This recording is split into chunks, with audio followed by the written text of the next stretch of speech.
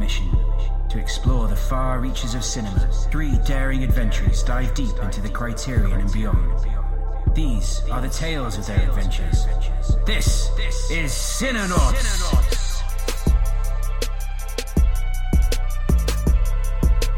Hey, this is Ian. I'm Boom. This is Catcher. And welcome to Cinenauts Exploring the Criterion. Ooh. This week, we're concluding our exploration of Michael Bay's Armageddon with the 2018 classic peak superhero genre movie that is Venom, as picked by Boom. Yeah.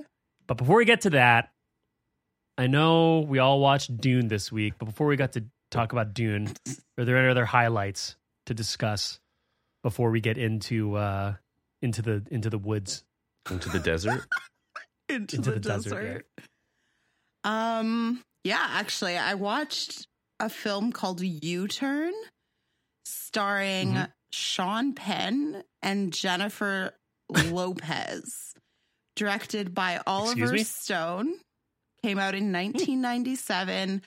Had no idea this existed. The name is Jennifer Lopez, 91, so that's even No, Selena. sorry, 97. Oh, 97, okay. Yeah, but Catcher as my witness, I am the biggest Jennifer Lopez fan on the planet. Yes. So the fact that this movie slipped through the cracks was a shock to me. So I put it on, and it was awesome and absolutely batshit crazy. Sean Penn is similar to our pal. What was his name in Killing of a Chinese bookie. He's on the run because there's some bookies after him. He ends up in this small town where he meets Jennifer Lopez, who's married to Nick Nolte, I think. Mm-hmm. My God, Okay. that's an unfortunate pairing of men for that woman's life. It is. And basically he falls in love with Jennifer Lopez. Then Nick Nolte is like, yo, can you kill my wife? And he's like, oh my God. But then he needs money. So he just gets entangled in all this small town bullshit. And it was wild. It was absolutely wild. It was very oddly stylized in the most 90s way I could possibly think of.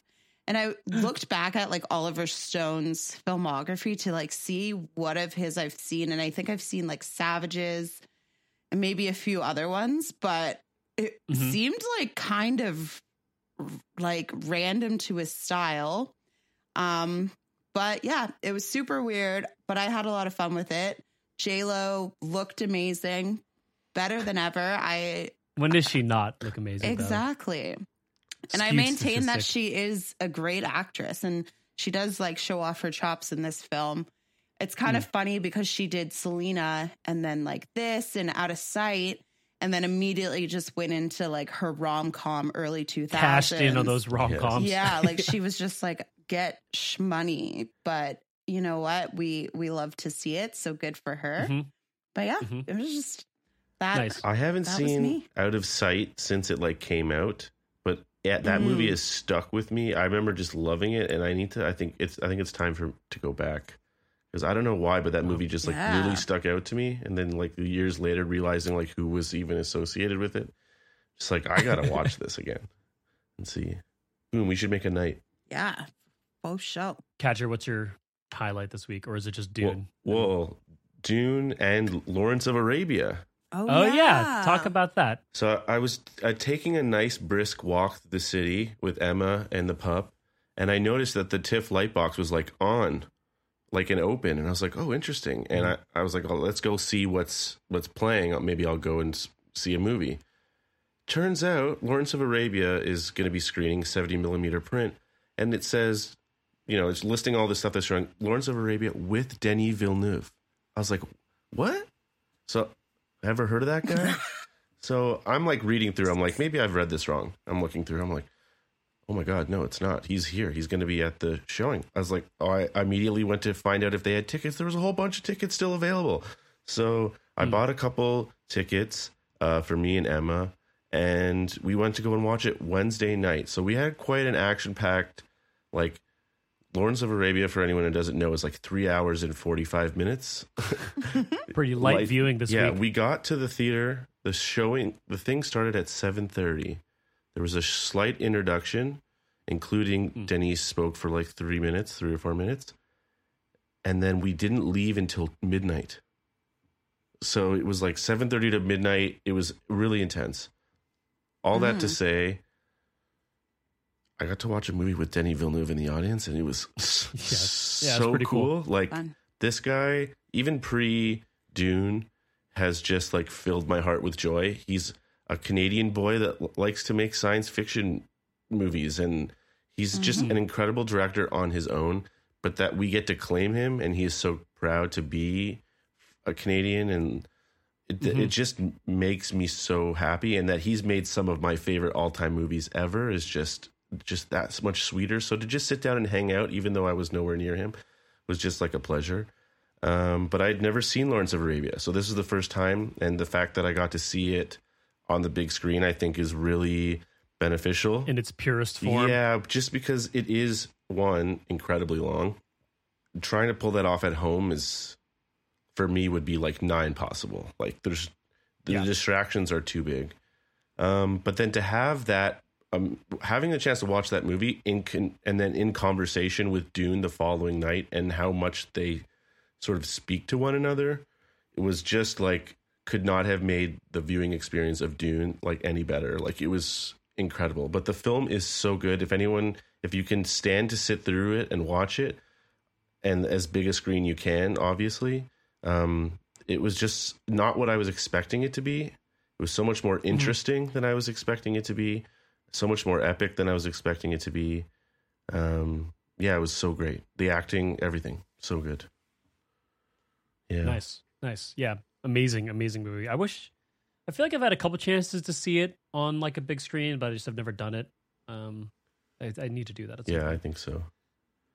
For me, I actually just finished watching it. I watched Old. Oh, I just saw that. I just saw that on Letterboxd. Oh, yes. To be clear, I am a M. Night apologist. I think he's great. Man. He's not perfect. He's obviously a flawed director. But I think a part of the reason people got sick of him, he was too good too quick, and his movies came out too quickly. So like, he burned himself by people like waiting for the M. Night thing. So Yeah. I think and like, he had obviously trash movies, like, you know, The Happening happened and Last Airbender, but I think his last couple movies, like The Visit, Split, Glass, I all thought were incredible. And then Old is his most recent one. It's fine. It's good. I mean, I was thinking, like, reading reviews, like, if you don't like M. Night Shyamalan movies, just like, don't go watch M. Night Shyamalan movies, because you're not going to get anything different. I know, but you're not going to get anything different. So like, I, as someone who like appreciates his like shenanigans, I like enjoyed it quite a bit. It was fun. Shenanigans is a great word. Yeah. I feel like he's always up to shenanigans. Like, in this later half of his movies, like, he's always just like, screw it, what you think. Yeah. I mean, I think that's why I like him a lot, is because he very clearly makes the movies he wants to make. Like, he really like doesn't care, and I think it's cool. So I appreciate that. Even if his movies like aren't the best, I still have like tons of fun watching them. But this one in particular was pretty silly. It's still a great time. Is the actress from Phantom Thread in this? Yes, Vicky Krieps. Right, she is, right? Okay. One of the main characters. Yeah, correct. Boom. It sounds like you have some M. Night thoughts though before we get to Dune. Well, I'm not a very like big M. Night Shyamalan fan. That's fine. Like a few of his movies for sure, and I almost have like a thing with him, because I just can never not go see his movies, even though I know I'm not going to like them. And it's been that way since I was a teenager. I don't know if it's just like the marketing or like the trailers always are so enticing. And then you get there and you're just like, ugh, tricked again. But was there a movie that he made that you like that got you hooked initially, and then have gone back since and just hated everyone after that? Back in the day, my friend and I, like, we were obsessed with Science, which is so random. I remember like going to see it for the first time and in theaters and all that, and like all the times we watched it thereafter. And then just kind of following that. I also really like The Sixth Sense, but just following that, like The Village, I wasn't a big fan of, even though I know a lot of people really like it. And I think it kind of started there, but then just subsequently seeing every single one of his films. Like, do you remember like Devil, the one that takes place on an elevator? Yeah, where they reveal that? everything in the trailer also. Oh, Yeah. no. And I like Split as well. So I'm Split's not like great. not a fan. I just sometimes when I'm not a fan, I'm like mad. You're I'm not a you fan. know, like when I don't Right. like it, I'm like pissed that I had spent 2 hours or whatever. But when I do like it, it's good, you know? Yeah, it's fine. I respect that. I will never argue with anyone that they should be an M. Night fan. I get it. All right, so those are our highlights. So let's get into it. A little movie called Dune came out this week. Surprise. Little movie, indie. And I think Like- all of our friends' podcasts are all talking about it in various ways. 70 millimeters talking about it. Dune Pod is obviously talking. for two that's years out. they've been talking about That it. came out already, so that's out now. Wouldn't surprise me if Will Run 4 also happens to talk about it. Maybe they ran to the soundtrack of Dune or something. So let's chat. I think it's okay making this a little extended than usual, but let's chat. What were people's overall thoughts? I guess I'll go first, although I'm kind of dying to know what Ketcher's thoughts were, because him and I went to see it together, and then I was like, it got out at 1:30, and I was like immediately sleepy cranky and was like, gotta go. So we didn't really get to talk about it. That's true. But I had a great time watching it in theaters, honestly. As I told you both, I kind of Dune crammed beforehand, and I re-listened to the book, and then I watched like the film from 1984. And this was all in the span of a week, and then went to see the new film. So I was a little bit confused about what Dune is to me, or what it is in general, just because like they all have very different vibes. But I haven't had we went to see it in IMAX. I haven't had an experience like that in a long time, where I was just absolutely blown away and excited. I believe the words I used in my review were turned on. Because it was just like it's just a big epic movie. And in terms of the themes, I, thought they were all really well done. And one thing I particularly liked, or a vibe that I was getting, even though after listening to our homies at Dune Pod and their interview with Denis Villeneuve, which was really cool to hear, like, even though it seems like a little contrary to like what Denny is saying in interviews, but just like the themes of like colonialism and white saviorism and stuff like that, I was a little apprehensive going in, because obviously in 2021, that's something we're handling very sensitively. And I was kind of happy to see that it was all just left in that world, and he wasn't trying to like make a big spectacle out of it. Because I think that's sometimes things can get a little bit like convoluted and just seem a little bit like surface level and like what's the word? Like disingenuine. Inauthentic.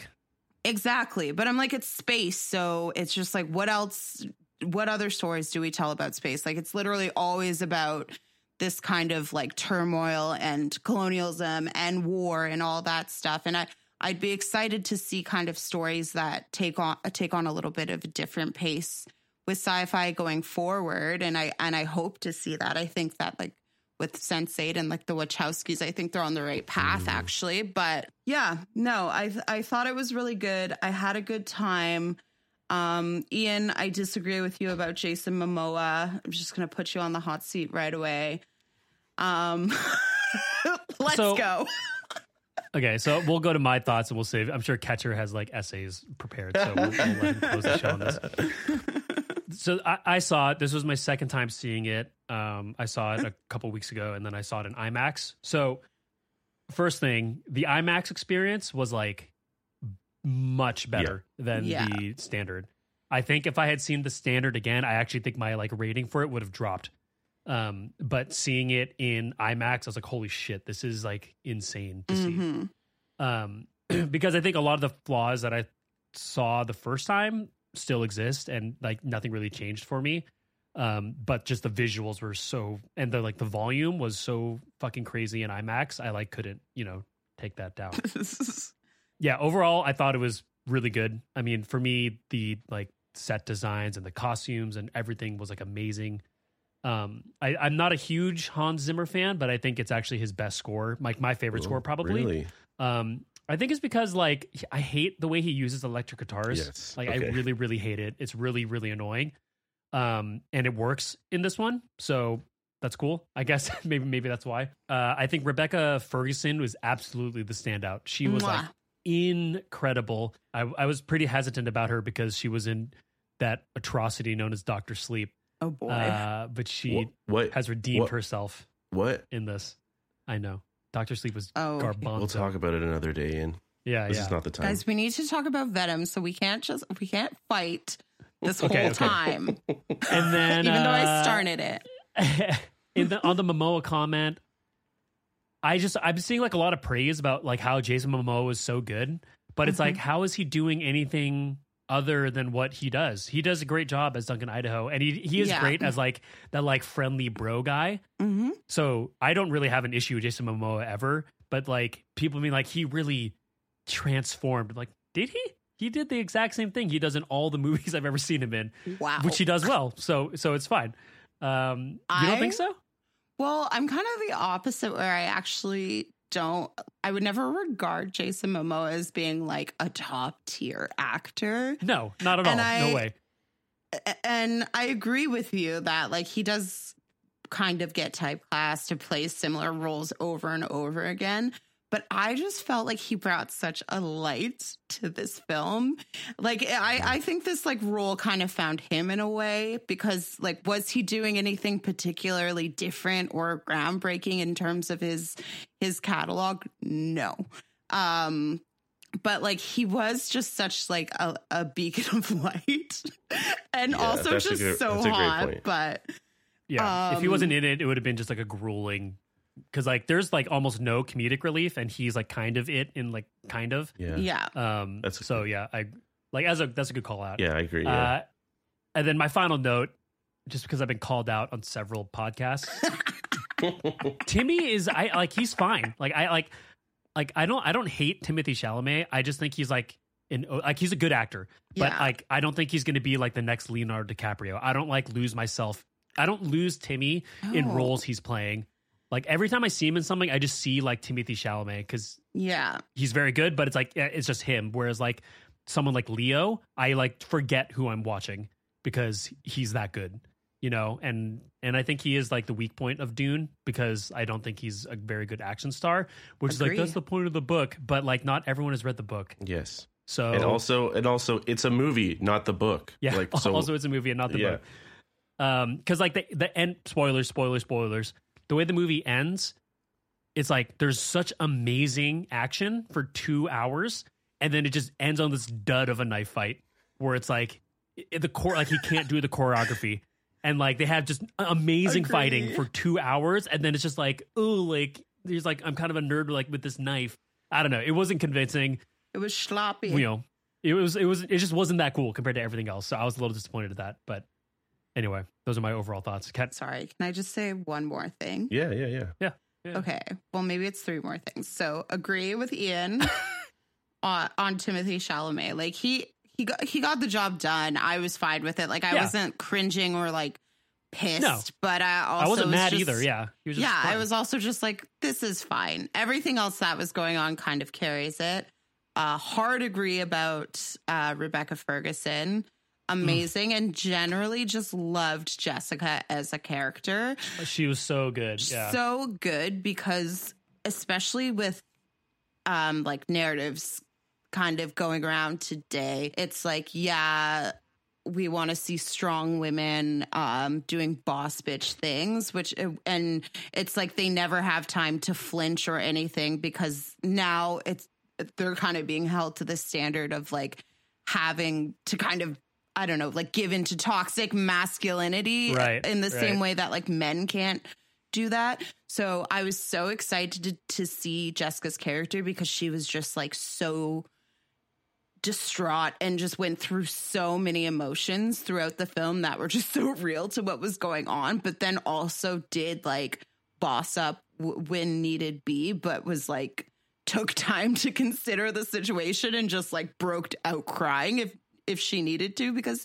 I'm like, yeah, I may be a strong woman, but I cry all the fucking time. And if your like empire is being overthrown and you're like the love of your life is being killed and your son is on this like weird trajectory, it's like, yeah, that's not chill. That's not chill. Yep. And then my third thing was like the Harkonnen storyline was fucking great. Like the imagery, the acting, the portrayal, like I just loved it so much. I felt so uneasy and so unnerved, but it was just like given in like sound bites. Like those, every Harkonnen scene was like 2 seconds. And so cool. Even though I like felt that it was like fully realized and like Denny had thought it through, like, 100%, which I think is successful to be only showing them for like so little. I just wanted so much more. Like, they were just, it was so good. Just really quickly, like I really like in the books, the Harkonnen stuff. I really like Peter or Piter. I don't know. I've never heard the audiobooks. I don't know how to pronounce it. David Desmalikin. He plays him. He's like in it very briefly in the movie, but he's a very cool character in the book. So I would have loved, like, if there's for the inevitable extended cut that comes out, I hope there's a lot more Harkonnen stuff in there as well. Agreed. But yeah. All right, Catcher. Okay. All you, baby. All right. So, like I said, I saw Lawrence of Arabia, and I think that helped a lot in terms of preparing me for the structure of the movie, because I think the most lacking thing that the movie has, I'm just going to start off with some negatives, is it doesn't feel complete. Like, it feels, Timothée Chalamet, I'm with Ian on this, and Boom. I'm actually a fan of him, like his previous stuff. Like a big fan of Little Women. Yeah, he's amazing in that. And Call Me By Your Name, excellent. In this, there are moments where he, like, just living on Earth, Timothée Chalamet, comes out in a smirk or a look that completely destroys the absurd world building that is happening everywhere else in this movie. And I think it's so jarring because you do feel so transported in this film to a new world that to have this guy who should be on the cover of Teen Beat smirk at you, just all of a sudden you're like, wait, what the hell is going on? And I think the thing that also lacks a little bit is, I think for the film to work, you need an arc. And I think the idea of this film is the arc is him gaining the acceptance of like what he's to do and sort of grow up. And there are moments where he's being kiddish, but the transition from where he is at the beginning to where he is at the end never feels legitimate, or it never feels like enough. I don't want to say it doesn't feel legitimate. There's just not enough shift from. Yeah, because people are like, oh, he's great at playing like the whiny kid. I'm like, is he whiny?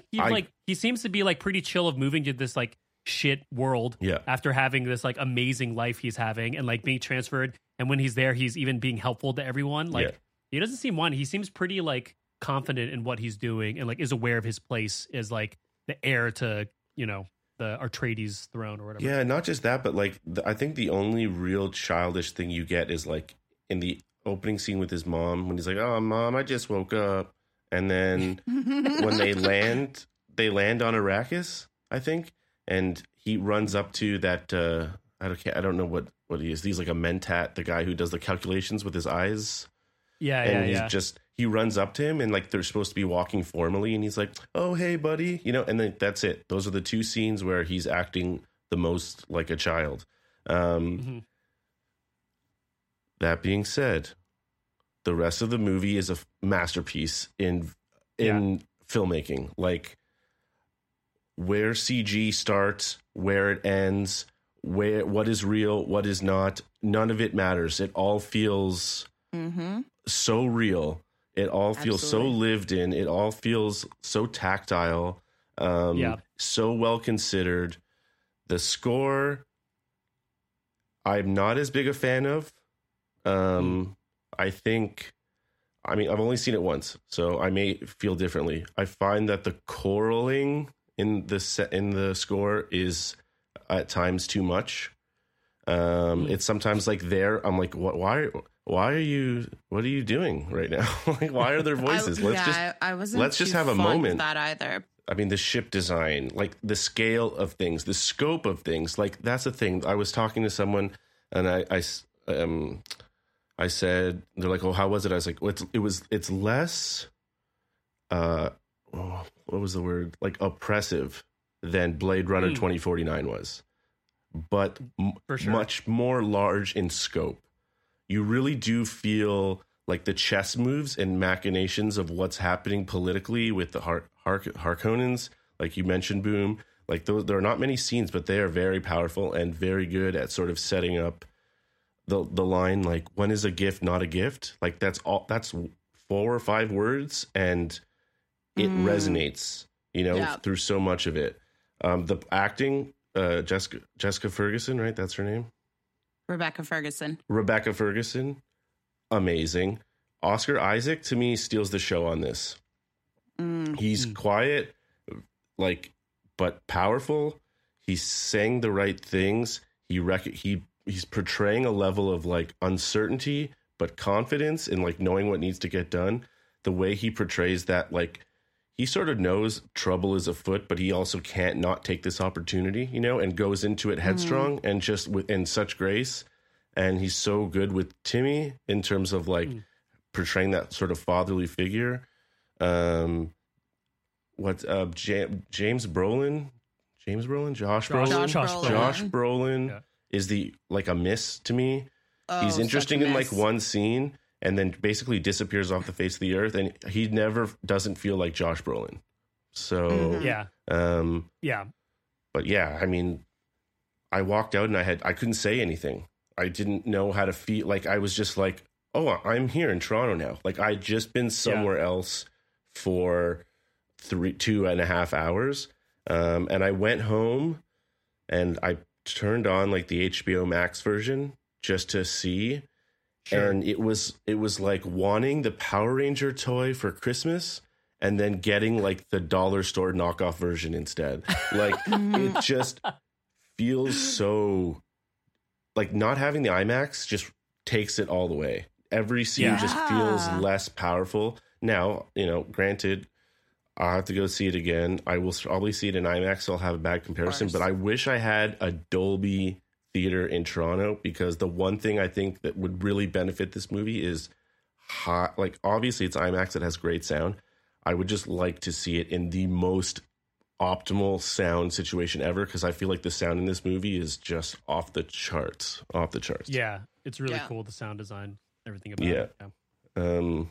But again, it's only part 1, and I really feel like this movie is going to the second movie is really going to make or break this for me. Like in Lawrence of Arabia, like if you've ever seen it, this movie felt like watching up to the intermission and then not coming back after.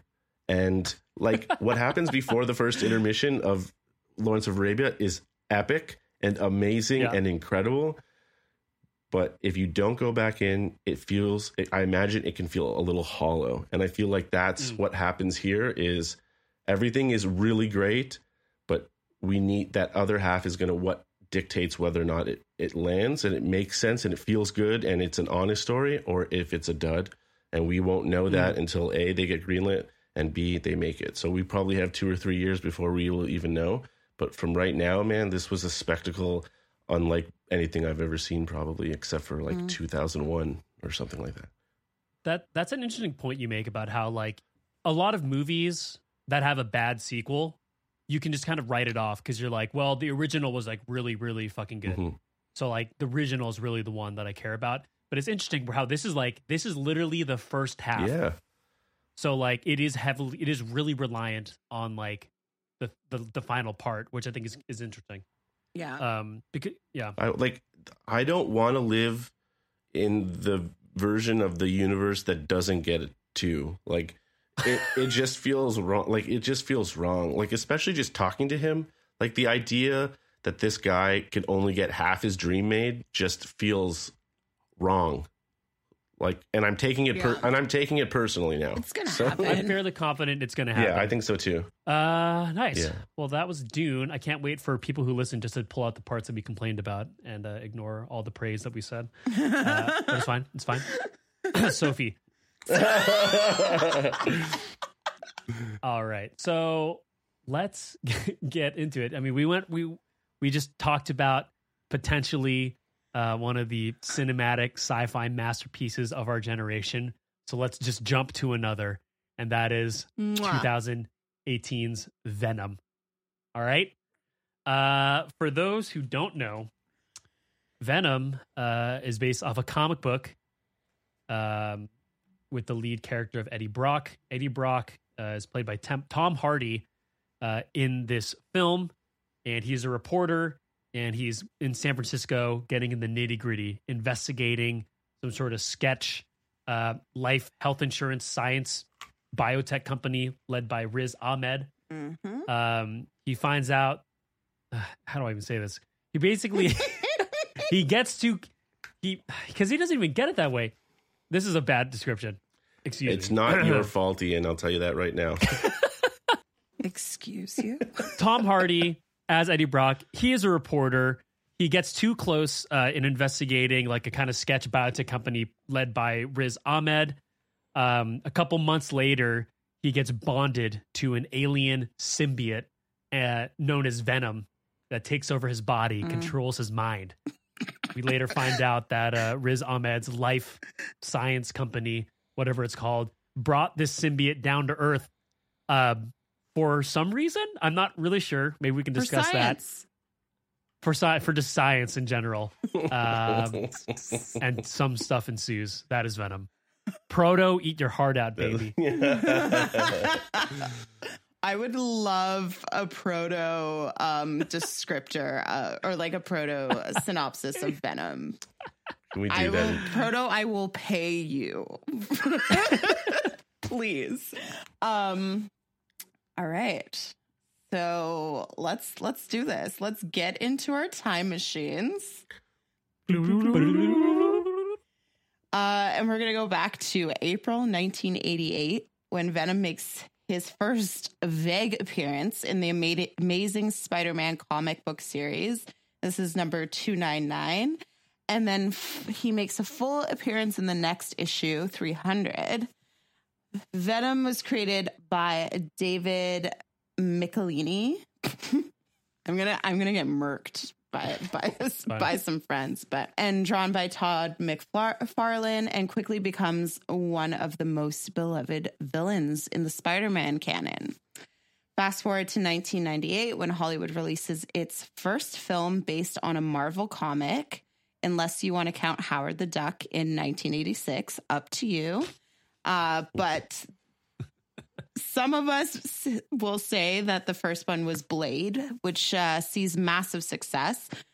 Shortly after, we get X-Men, and in 2002, this kicks off the Oscar-winning Spider-Man series starring Tobey Maguire and directed by Sam Raimi, who did all three of the first Spider-Mans.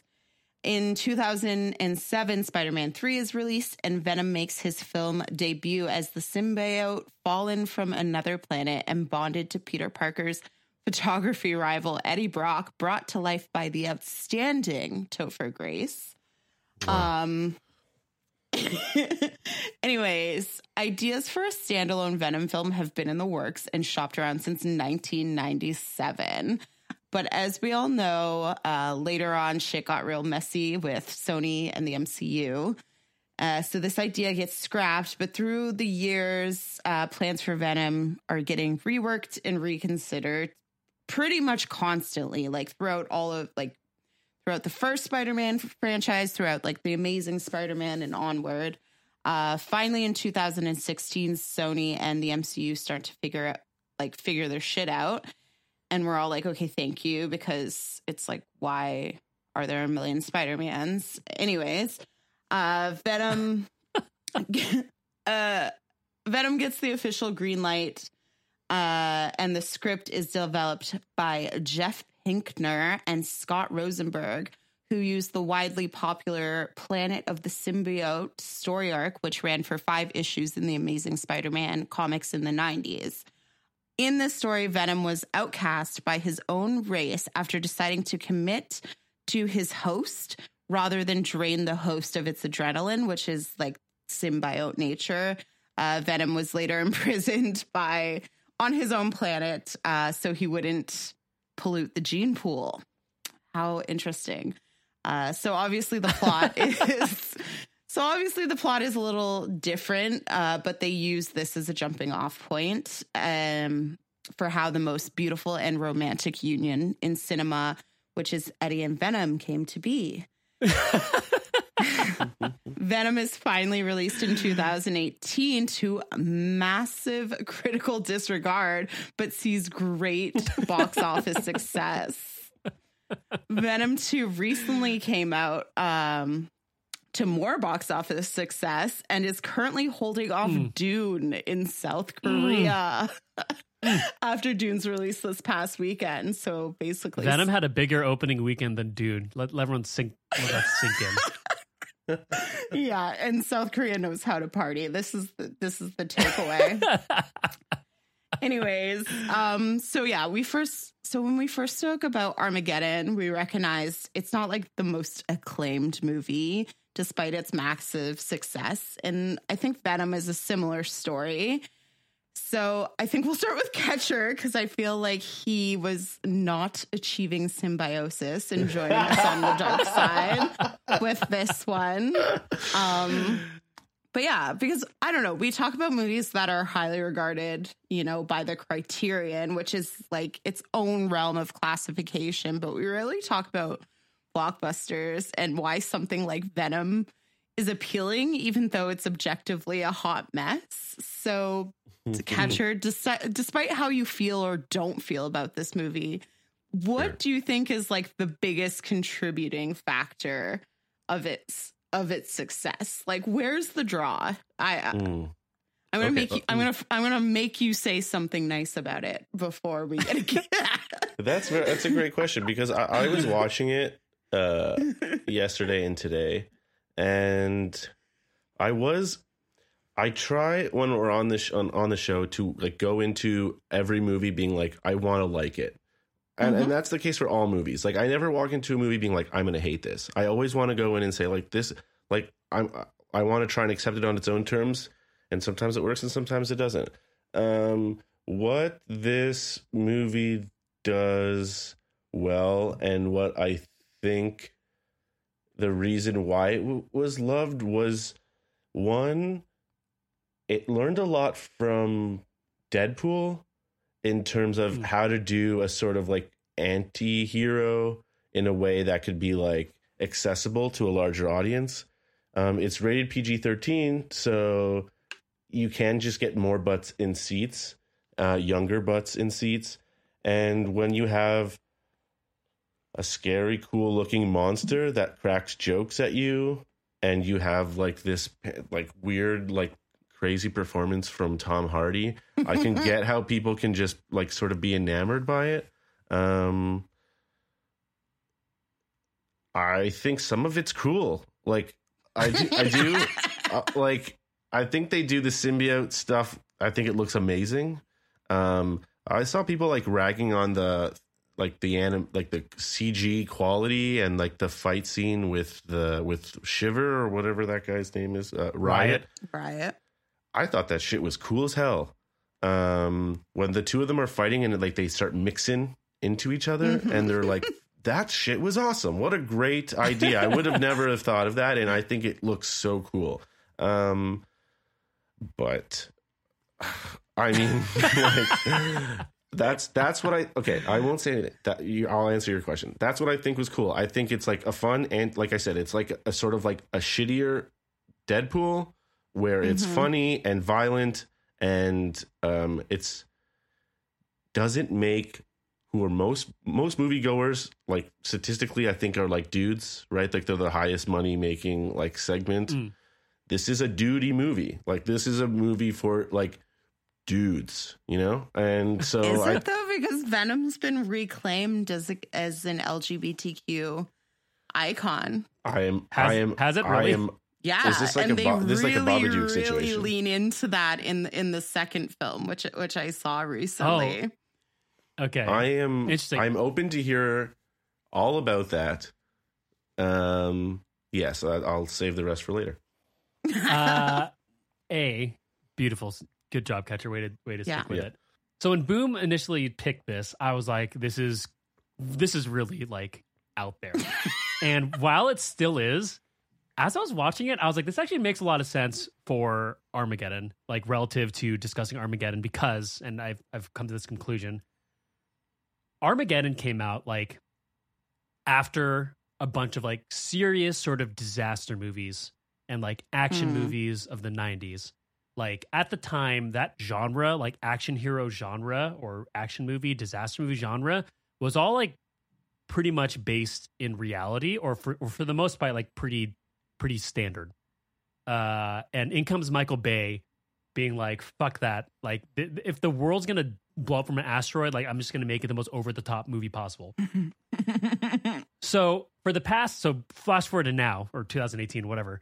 For the past like 10 years, all we've been seeing are these like super serious superhero movies. Like every movie in the like most movies in the MCU are like incredibly serious. Even like Guardians of the Galaxy, which is like the quote unquote like fun one, are still like pretty heavy themes about like abandonment and all that sort of stuff. And they take themselves seriously. They take themselves very seriously, right? All of them, even the silly ones, like even, they take themselves very seriously. You can be funny and still like take yourself seriously. Like they find themselves like self-important kind of idea. Yes. Right. And so, yes, Venom technically isn't MCU. Like, sure, okay, we've established that. But like Venom is sort of like the antithesis, like to the superhero genre, where like it's not taking itself seriously, because even Deadpool takes itself like a little seriously. Like they know what they're doing, right? And Venom is just sort of like this thing that kind of takes all these expectations of what people want in a superhero movie and just like throws them out, and it's like, okay, we're gonna do it our way, and like whether it works or not. Maybe sometimes, sure. Always. A lot of times it doesn't. Hits every time. But it works. I think it's cool. So I think that was like a comparison I could make between there. Overall, it was like, obviously it's like I think it's a pretty silly movie.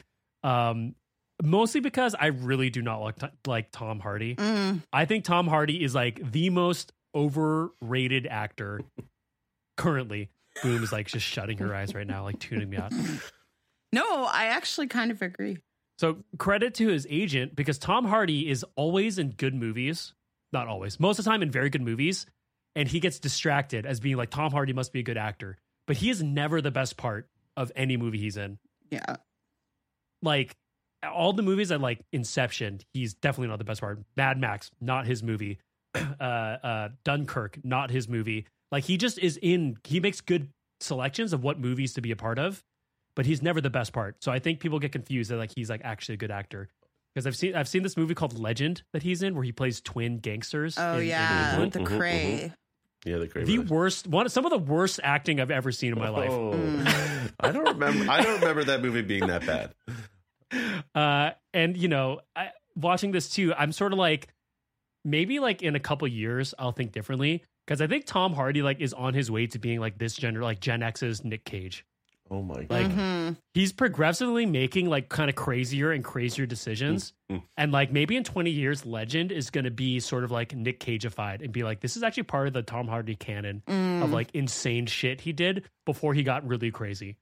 So I think that's going to be an interesting thing to think about in the future. Yeah. But those are my overall thoughts. Tom Hardy's trajectory. For people who don't follow Boom on Letterboxd. Boom has rated this movie 3 times, and I think all 3 have been 5-star perfect. So please. That's not fully true, actually. Indulge. Not just indulge. Please enlighten us. What are we missing? The first time I watched this film, actually, I think I rated it like 2.5 stars, but was still absolutely thrilled by it. And then went in for another viewing and was just like, this is the most fun I've ever had in a movie. It's just absolutely bonkers. And there's so much about it that I just absolutely love. Like, first of all, I think Venom is legit. And I think like the design, like the creature design there is amazing. And I love all of the intensity then just kind of cut down by these ridiculous moments. Like when Eddie and Venom are in the forest and Venom is talking about how he's like a loser on his planet and just shit like that I just think is absolute gold. And right before that you get sexy symbiote just for a second, right? With all that body oddie. With that bod, are you kidding me? Anyway, Venom's got a dump truck ass. Yeah. Agreed. And I agree with you, Ian. Like, I'm not the biggest Tom Hardy fan. I do think he's also overrated. I think he is magnificent in this movie. And does give like a Cage level performance. And then just on that note, in terms of the acting, like you have Riz Ahmed, who's basically sleepwalking through this performance, but has more talent in his pinky finger than like all of Hollywood combined and still just absolutely sells it. Even Michelle Williams, you can tell they're just having a good time. Jenny Slate, why is she there? She's not Jenny even... Slate is very random. It's a funny movie and she's the most serious character. It makes no sense. She's not a clue what movie she's in. Not a clue. Not a clue. She's just cashing checks. Yeah, I also noticed the Riz Ahmed, Michelle Williams. Like, these are 2 like prestige actors who almost never do commercial movies. Like Michelle Williams, especially. Yeah. She is like always does small movies. So I'm like, good for you. Get paid. Yeah. Make that money. Make, you know who you are. Get that bread. And then keep making whatever like indie movies you want to make. Of course. Awesome. And she's still like quite good at it. Like I thought the chemistry between her and Tom Hardy, and then like the weird situation with Dan, which they also amp up in the second movie, which is great. And even like Venom's mannerisms and the way he speaks and how he's just like hungry for pancreas and just the one-liners. Like, I adore this movie so much. So much. God bless you. It's weird because other than Michelle Williams and the Riz Ahmed things that you just said, it's weird because I agree with everything he said, and yet it feels like we've also seen 2 separate movies. I mean, not really. It's the same. I don't know what exactly the draw is for me. Maybe it's like the outcast, like underdog hero story. Sure. But it's the same reason that like you love Gone in 60 Seconds and Danny loves Gone in 60 Seconds. And I just like couldn't even give it the time of day. Like these things are just so. Yeah, they're personal. They're like tied in. They're like, yes, I totally understand that. Yeah. Yeah, symbiosis isn't always achieved, Well, yeah, sometimes it's rejected, Yeah. It's true. So I want to shout out some things about this movie. I'm sure everyone who's listening knows I'm from San Francisco. And so whenever I watch a movie that takes place in San Francisco, I'm always like very cognizant of like where they're going. Does this make sense for like where they would be in the city? The answer of this movie is like mostly no. Like lots of turns end up on streets, so like that would never happen. The most accurate movie I've seen is like Vertigo. Actually, is the Hitchcock is actually super accurate for anyone who cares. The Venom mostly does take place in North Beach, but there are some things that don't make sense there. However, did hyphy music ever make it up to Canada? Stupid, dumb, and hyphy, baby. Okay, so it did. Okay, so it did. So there's a scene where he's for those who don't know, hyphy music is a very popular like subgenre rap and hip hop that originated in the Bay Area. It was really big for like maybe 6 months, like outside of the Bay Area, and has since like kind of dwindled back down to being kind of Bay Area exclusive. And there's a scene where Eddie Brock, Tom Hardy is like walking down the street, and they are playing Keek the Sneak in the background, which I think is very cool because that's like a very Bay Area hyphy artist. Nice. That I think was cool, so I did note that. And then like on the complete opposite side of music, which I think was so bad, when he like his neighbor who like plays guitar, could they not have gotten a like that literally whoever chose that sound for like the guitar, they went to some stock music site, picked the first one and just like bought it and like they just like, put it into the movie. $2.99. Like it sounded so bad. But you know, I don't know. What was supposed to drive him nuts? Yeah, What did you think of the music otherwise though? Because I actually think some of the needle drops were pretty cool. Like I was like, this is a pretty well soundtracked film. Minus the weird Eminem song at the end that I absolutely hate. But another cash grab. Let him have it. If you're gonna let Michelle have it, you got to give it to M too. It's okay. Everyone's getting paid today.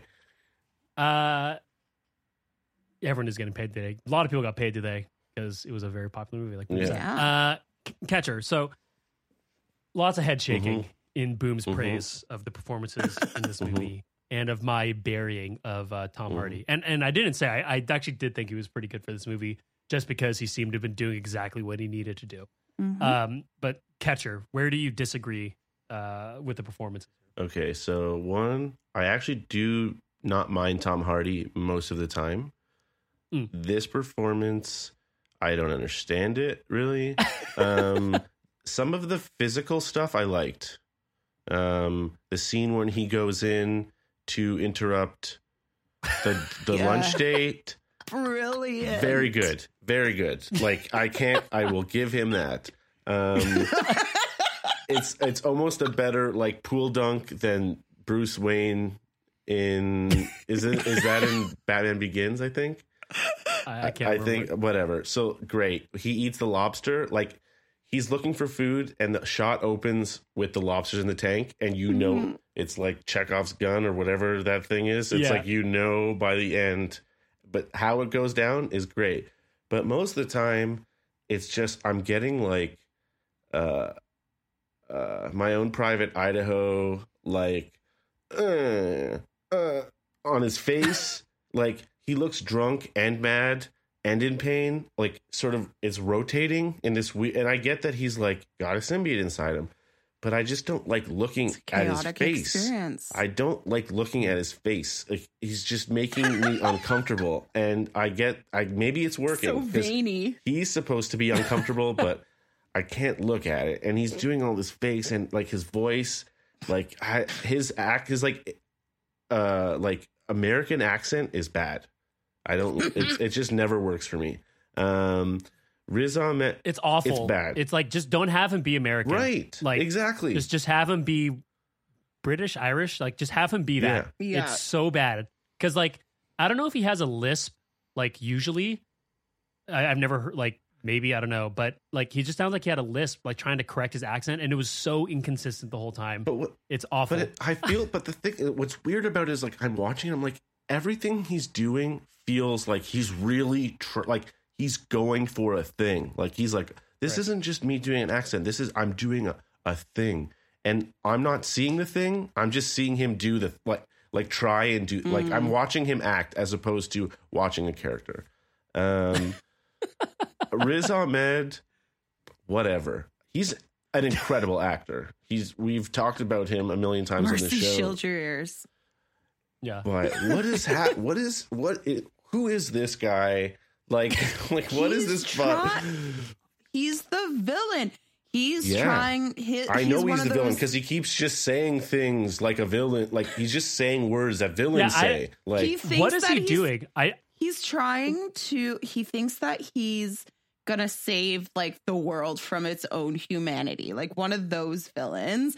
Right, but like he how brings is what I'm curious about. because he thinks the symbiotes are gonna make like humans stronger and Makes live no sense to me. long. It makes sense no. because symbiotes make you incredibly strong, but then they And- kill you, and then they kill you. So that doesn't really work. Also, Yeah, but it does work in turn because then Eddie Find and the right host. Venom, you find the right host, and Venom, if they're going by like the comic books, is like actively making the choice not to kill Eddie, right? Yeah. And Venom's like, "Yo, I like it here," but then Riz Ahmed, he's trying to. He wants to basically like figure out how to do this. He's disregarding human life, even though he's like, I care. Right. And right. he wants to like find like the perfect symbiosis and then go up to like space and survive on like the planet of the symbiotes and like probably take that over too. It's a clear-cut plan. It's a clear-cut plan. Okay, let's just say yes. Just yes, and we'll move on. So, because that's fair, like that's what you said is true in that like all those words are said in the movie. So that's fine. The thing that's kind of crazy to me though is the spaceship sequence. So like At the beginning. no. I'm fine with that. Okay. At the end, it's like At the end. all Yes, of a the sudden- finale spaceship. All of a sudden, yeah. it's like, we're going to launch. It's like, wait, you need to call people. You can't just launch a spaceship. Also, you just crashed a spaceship, so I don't think anyone's going to let you launch the spaceship. Also, you can just We flick just a switch. watched a you film can together where hold an on. egg flies through space, and you are gonna tell me that you don't think a spaceship can launch from Earth on the fly? No, I don't. I not never. An egg through space. Okay, fine. I take it all back. Okay. Michelle Williams. Fine actress. I like her. Her character seems very confused, like very confused in terms of like everything is fine until she like runs into Venom the first time, and then everything after that is very confusing. Like she doesn't like she acts as though he doesn't exist, like he's just mentally ill. But it's like you just watched him turn into a big monster, but you're just gonna sort of put that aside, and then they go to that sequence in the MRI machine with her boyfriend, and it's like he even says it out loud, like, why are we not talking about this weird space alien thing? And she's like, oh yeah, I forgot, as if that wouldn't be everything that you were thinking about. Like she's just totally clueless to what's happening around her, and it's just like, why though? What's happening to you is crazy. It's like It's a result of like the trauma she is facing. Yeah. She is guess. exiting out of a She's in traumatic relationship shock. in which her fiance, who she loved, abused her trust Yeah. and Thank you love again. and faith in relationship to like step ahead. So Coping she is still suffering. mechanisms. Yeah, she is suffering and coping with what she has gone through. So that's okay. Thank you, Ian. Yeah, I buy that. Sure. Yeah, I buy it. so on that. But hold on. But I just Okay. want to say a couple of nice things which I may have already said, so maybe I won't retread water. But I like, yeah, never mind. So this movie cuts a lot of corners, and I think Yes. it's for the better. Would you rather have the movie be a bit longer to sort of explain some things more and give No. people some space, or is the speed at which it moves?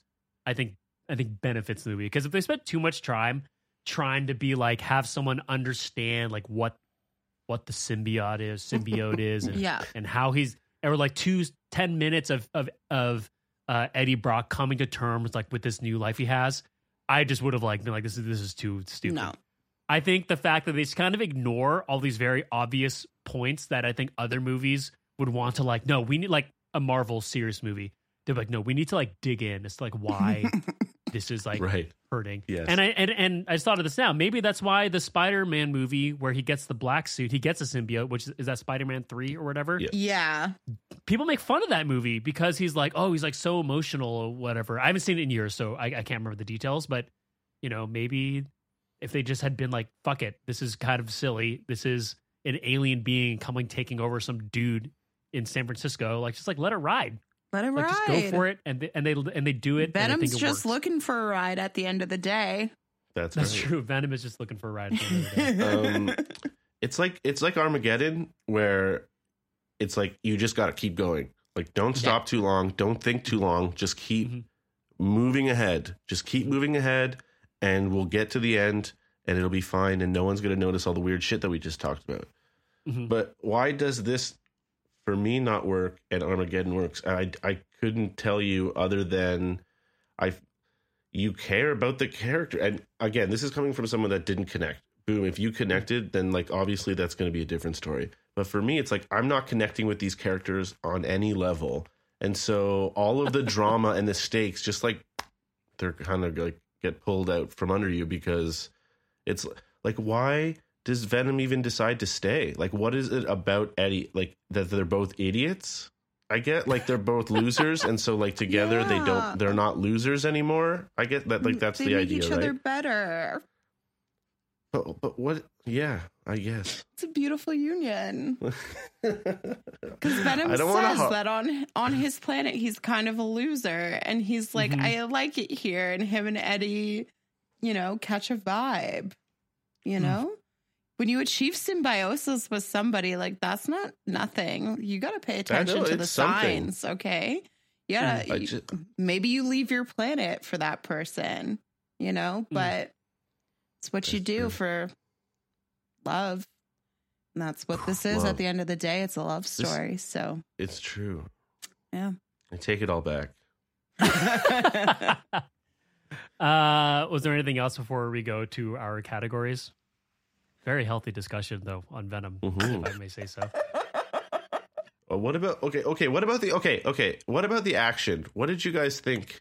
Like, yeah, it was motorcycle great. sequence. Yes or The no? car chase scene wasn't that cool. Oh, I liked it because Tom Hardy was just so ridiculous. And there was like one part when he's on the motorbike, and we know he likes his motorbike, and then he's like, it's a dead end, and then Venom's like, not for us, and Not then for like us. slingshots him off the thing, and Tom Hardy's face, he's like scared, but then like starts like nervous laughing, and then is like, this is awesome. I love that moment. It was great. It was a good fun time.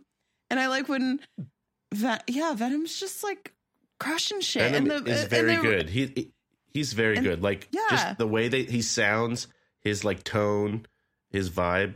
I like him significantly more than Eddie Brock. Which is Tom Hardy, by the way. Like, I feel like... Oh, it is? I tried finding that. It is Tom Hardy? And then not only that, but he like he would pre-record the lines as Venom, and he would be fed those lines into his ear while he was acting. So he was like acting against his own voice, which is really great. I think is cool. Maybe I had Tom all wrong. Yeah. The whole time. Venom, Tom Hardy's breakout into legitimacy. You heard it here first. I thought the action was cool. I thought the Venom effects were cool. Yeah. The finale thing I thought was like kind of funny how like when they were fighting each other, I think the director duly noted it would be hard to tell who was Venom and who was Riot. So they had to like break their faces open every once in a while. Right, yeah. I thought that was kind of silly, but it was kind of funny.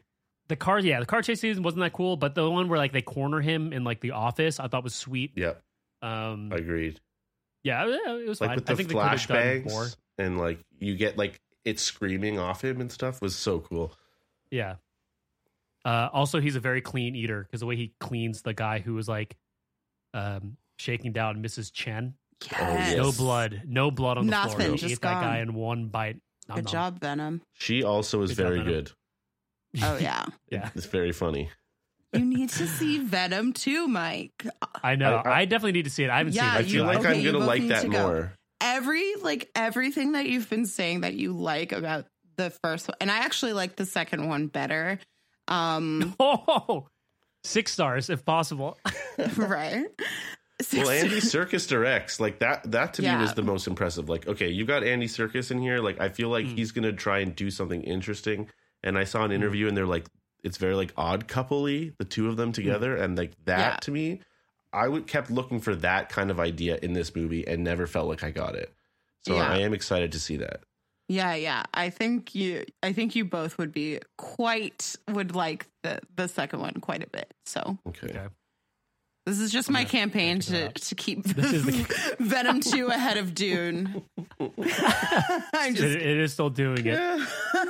Man. All right. So let's get to our categories here. So our Criterion moments for Venom, for those who are just listening, we choose our scene or sequence in which we're like, if this were to be added to the Criterion, this scene is why. I have mine ready to go, so I can go if someone go. So you can take mine and I'll figure. I'm going to pull a catcher, and I'm going to give an honorable mention. Oh, yes, just because this isn't really like a scene, but when Eddie Brock first breaks out of the like the lab as like the symbiote, he's being chased in these woods, and the cops are like, "Where'd he go?" And the camera like pulls up the tree, which isn't that high. No. Pulls up the tree, and the worst acting I think I've ever seen in my life happens when Tom Hardy is hanging on the top of this tree. I could not believe what I was seeing. I was like, this guy like is being paid to do this. Like off so bad, I just had to call it out. I couldn't believe what I was seeing in that scene. It was unbelievable.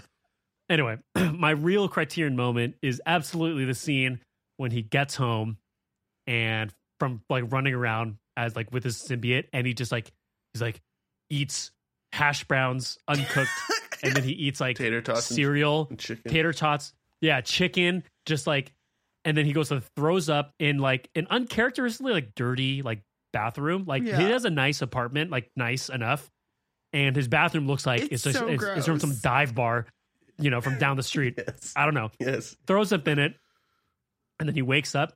That is like when that's the moment where I was like, Tom Hardy is this generation's Nick Cage. Like this is like if Tom Hardy coming from me in. If Nick Cage was doing that role, this movie would have been like a meme like city. Like people would have been like, this is Nick Cage at his finest. But because it wasn't him, I think people didn't want to give it like that sort of like fun love to it.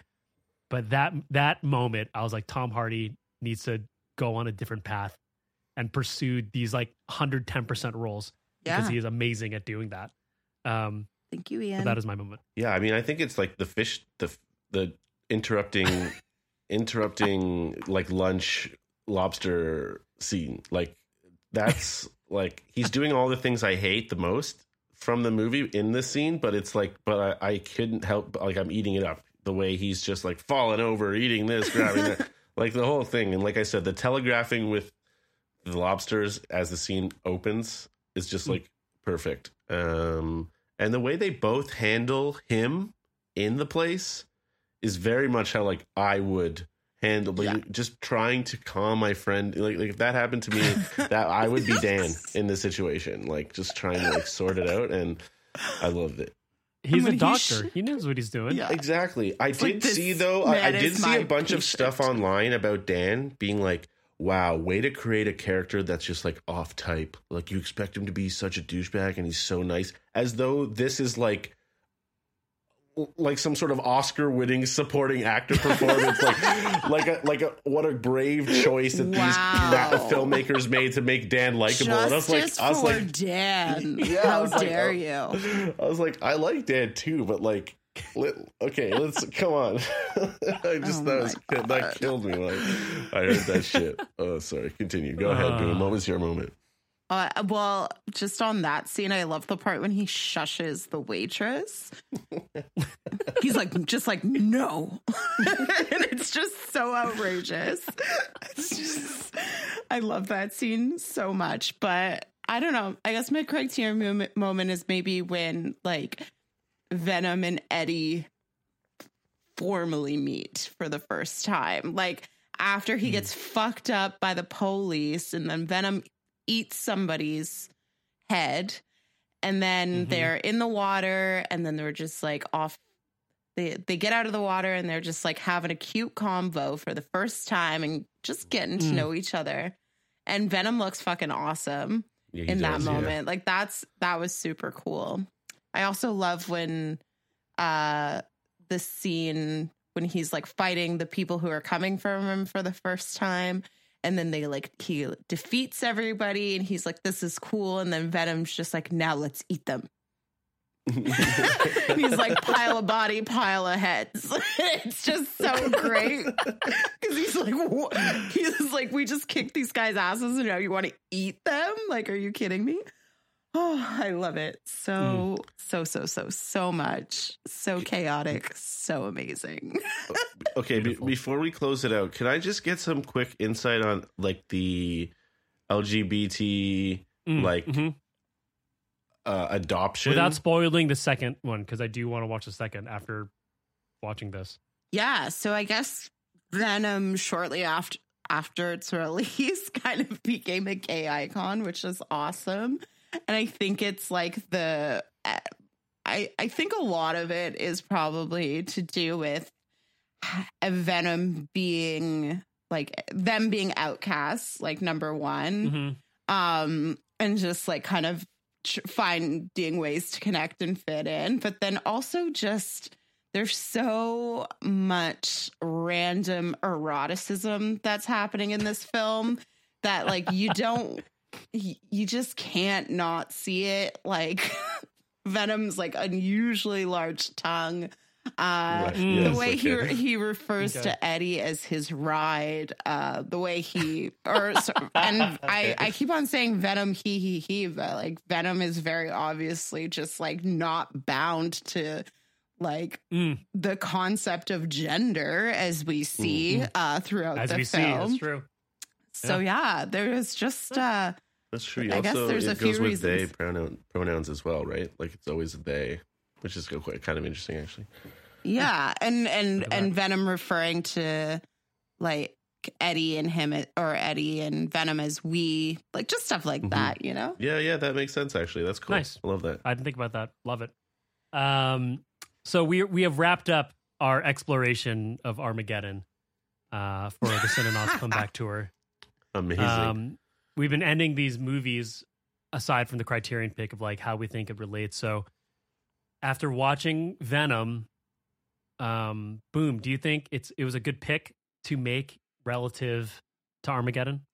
Yeah, I mean, I think so. I'm going to have to back myself on this one.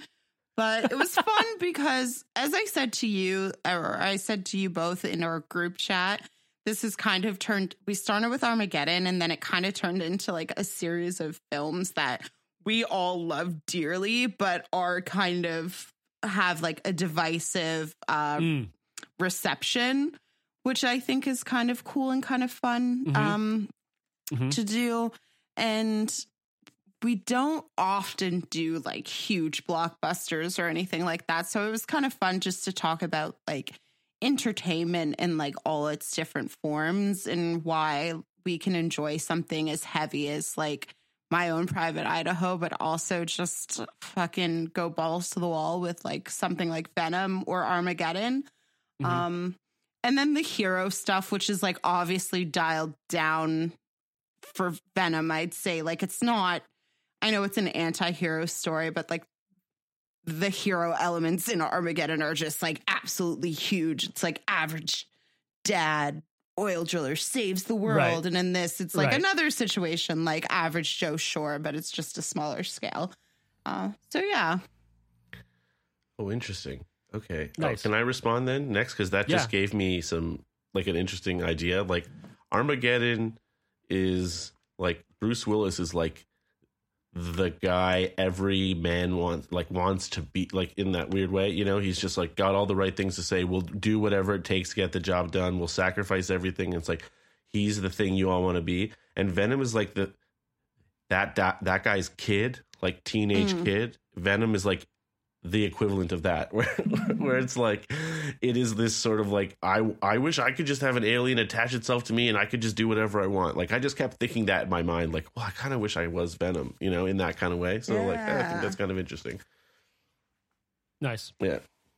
Yeah. And then for me, I mean, I said this earlier, I think it actually does work because it's sort of like, you know, it took the genre that is widely popular at the time and sort of just was like, fuck it, like I'm going to do what I want to do, which I appreciate. So, you know, I think it was definitely a fun watch. You have it. Yeah, I'm just glad we got to make your heart soar. Yeah, exactly. Oh yeah, this was so much fun. I'm like giggling.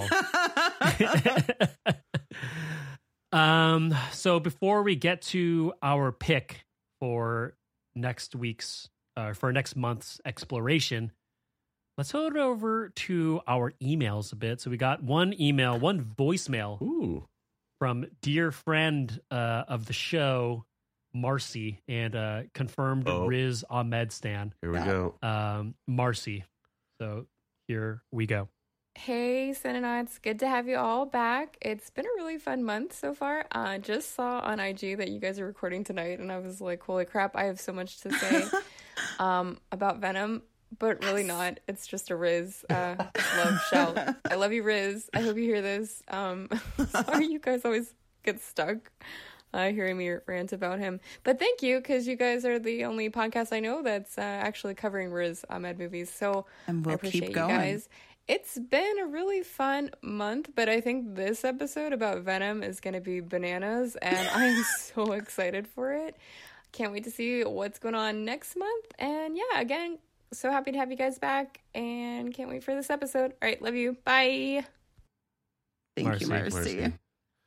I hope we made you proud. I hope I also hope Riz hears this. Yeah, I also hope Riz hears this. Please go back and listen to Sound of Metal. You'll enjoy our opinions about that much better, I imagine.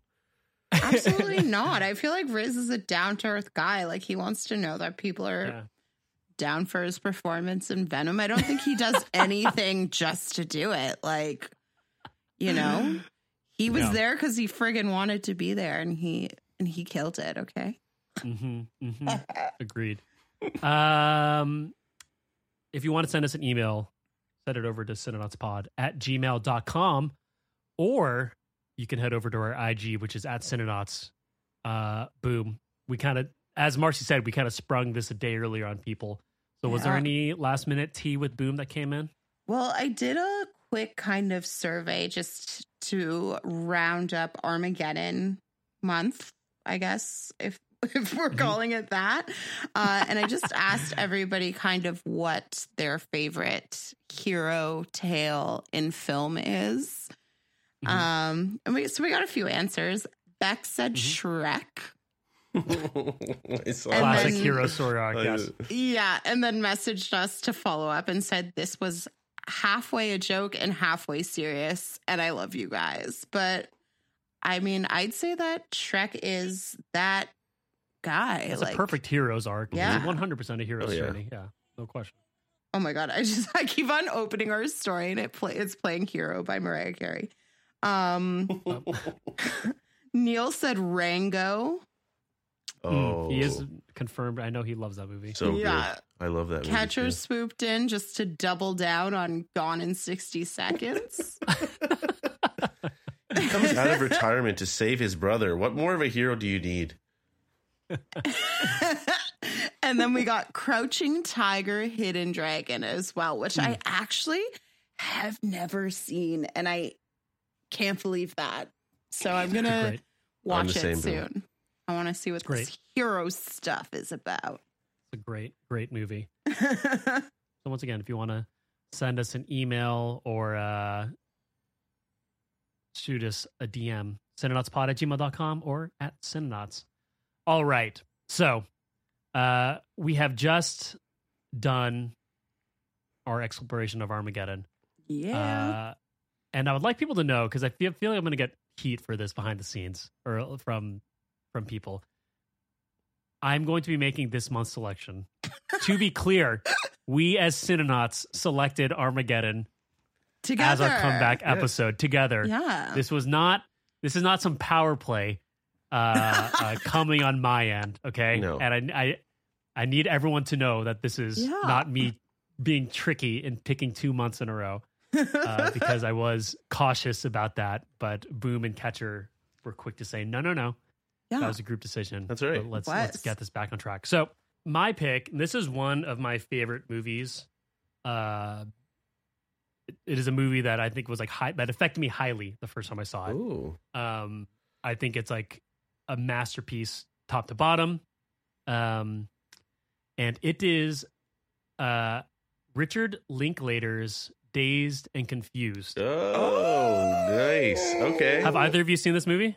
Like, yes, so long- I was so like long ago. obsessed with this movie when Okay, I was cool. younger. Holy Yeah, so fucking shit. So obviously, like firmly a summer movie, right? It's like the most summer movie you could do. So I meant to pick it earlier, but I forgot, and then my baby was born, so that happens. But it's been on the stuck of my head because I do want to talk about it. Perfect. Love the movie, and I do think we can have there's a wide selection of ways we could Yeah. go. Yeah. This for, cast like, our- wide net for sure. Our cast, we can do like a different, we could do a McConaughey movie, or we could do a coming of age movie, or we could do Richard a Hang with Your Linklater. Friends movie, Yeah. Richard Linklater. Like, there's a lot of things we could go. So I think this is going to be a Yes. fun one to do and to explore. So 1993's classic Dazed and Confused will be Nice. our Yeah. exploration over I'm the next so couple of excited. weeks. Oh, that's great. Yeah. pick. Well done. Yeah. This was a great episode. This was a great time. The energy was good. The energy was really good. And Boom has successfully sold me on watching Venom 2, Yes. which had a higher weekend opening than Dune. But that's neither. We're just being such trolls, and I love it. I know, because I did love Dune. It was like amazing. And So did I. good. Yeah. 100%. It's just fun to razz people, That's it. It's just fun. to Razz them, give them the old razzle dazzle. Exactly. Right. Amazing. Thank you all for listening. We'll be back next week. Boom, Catcher, a pleasure as always. So long. Everyone else, The pleasure is we'll all talk to mine. you soon.